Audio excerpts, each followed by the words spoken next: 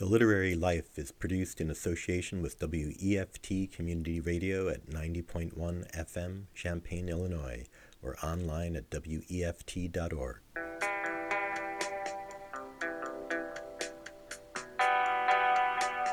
Hi, I'm Amy Hassinger, and this is The Literary Life. Last month, I had the great pleasure of attending an evening of jazz and poetry put on by the Illinois Program for Research in the Humanities. The gathering was a celebration of the release of poet Janice Harrington's latest collection entitled Primitive, The Art and Life of Horace H. Pippin. Harrington calls Primitive, quote, a poetic reflection. Not exactly a biography, but instead a series of poems inspired by Pippin's life and work. Pippin was born in Pennsylvania in 1888 and served in World War I. After the war, despite a wounded and withered arm, Pippin painted. In 1940, art collector Albert C. Barnes heralded him as, quote, the most important Negro painter to appear in America. He also called Pippin's work primitive, a descriptor that Harrington examines and critiques. I'd like to share the first poem in the collection with you today. Titled Picture of the Poet and Horace H. Pippin Before the Perigee, the poem presents a kind of imaginative communion across time between Harrington and Pippin, poet and subject. This poem taught me the word perigee, which means the point at which a given object that's orbiting the Earth, say a satellite or the moon, is closest to the center of the Earth.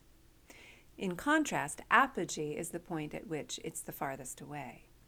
When the moon is in perigee, it looks bigger.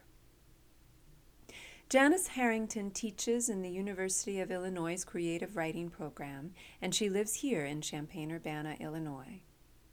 Here it is, Picture of the Poet and Horace H. Pippin Before the Perigee by Janice Harrington. Under a sycamore's bough, a bat folds and unfolds.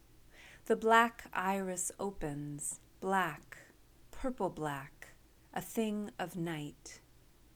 I go out when it is dark enough to see the perigee. Moon, milk moon, clabber moon, old woman's saucer. I see my shadow on the sidewalk, the night shadow of a night-colored woman, and remember his words. We went to bed in the dark and got out in the dark, only the moon showing. At Meuse-Argonne, before fields of black mud, he looked at the stars. In darkness, always the same question, how to sway darkness. Beside the magnolia, I watch the perigee, sap welling from a milkweed's stalk, a Sunday pearl, an infant's skull. I think of you and your long-ago answer to look and look beyond small and necessary acts.